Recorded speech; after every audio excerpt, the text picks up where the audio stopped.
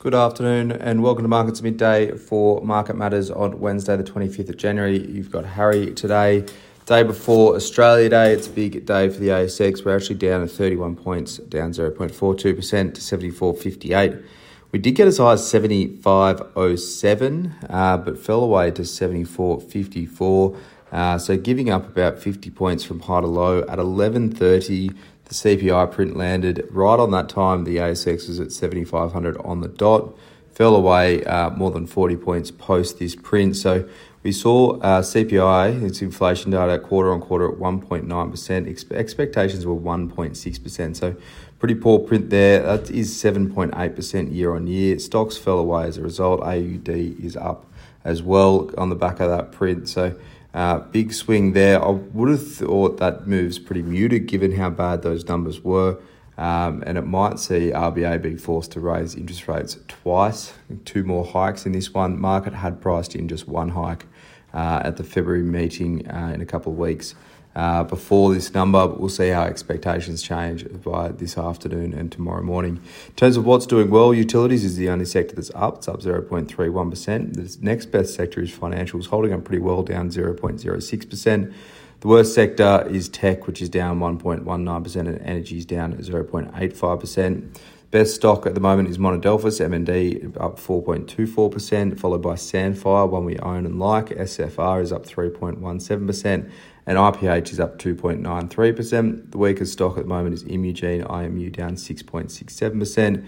West African Resources, WAF, is down at 5.71%, and Mineral Resources, MIN, down flat on 5%.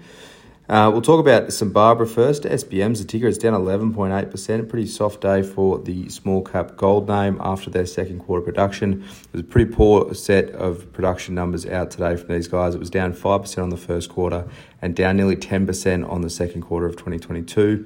61,000 ounces of gold. Costs were also up 7% on the previous quarter and well above full year guidance. Issues mostly relate to their Gwalia mine in WA. That's part of the Leonora assets there. Lower grades coming through is the issue. They did say costs for the full year are expected at the high end of guidance and production at the low end. They're in a bit of an interesting spot at the moment, St Barbara. They're looking to spin out their non-core assets into its own entity and list that. And then combine that Leonora asset with Genesis. So we'll see how that deal plays out. They're in ongoing discussions with what that looks like, but it's an interesting deal in terms of what we like, why we like St Barbara. But today's update's pretty poor for their second quarter production. Having a look at Accent, AX1 is the ticker. It's up 9.41%. These guys are a fashion retailer.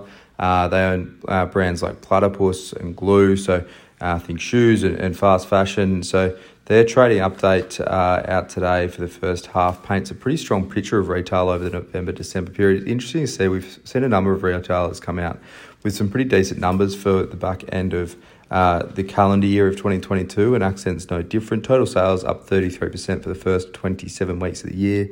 EBIT's expected between 90 and 92 million for the first half. That's a beat there as well. They said new products help drive the improved Christmas trade.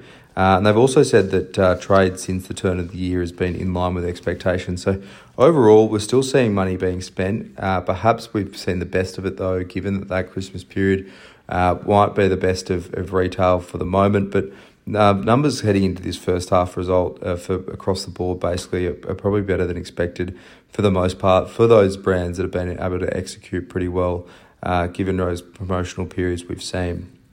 Have a look at international markets now. Japan's Nasdaq is down 0.06%. US futures are weak at the moment. S&P futures down 0.45%. Nasdaq futures down 0.73%. The Aussie market is closed tomorrow, so the next we'll see that market opening is on Friday. Of course, Australia Day tomorrow, everyone gets a public holiday. But tomorrow night in the US, they'll have GDP print for the fourth quarter. That's expected to be 2.6% over there. But for now, that's all for Markets Midday. I hope you enjoy the rest of your day and tomorrow with the day off. And as always, look out for the Market Matters reports.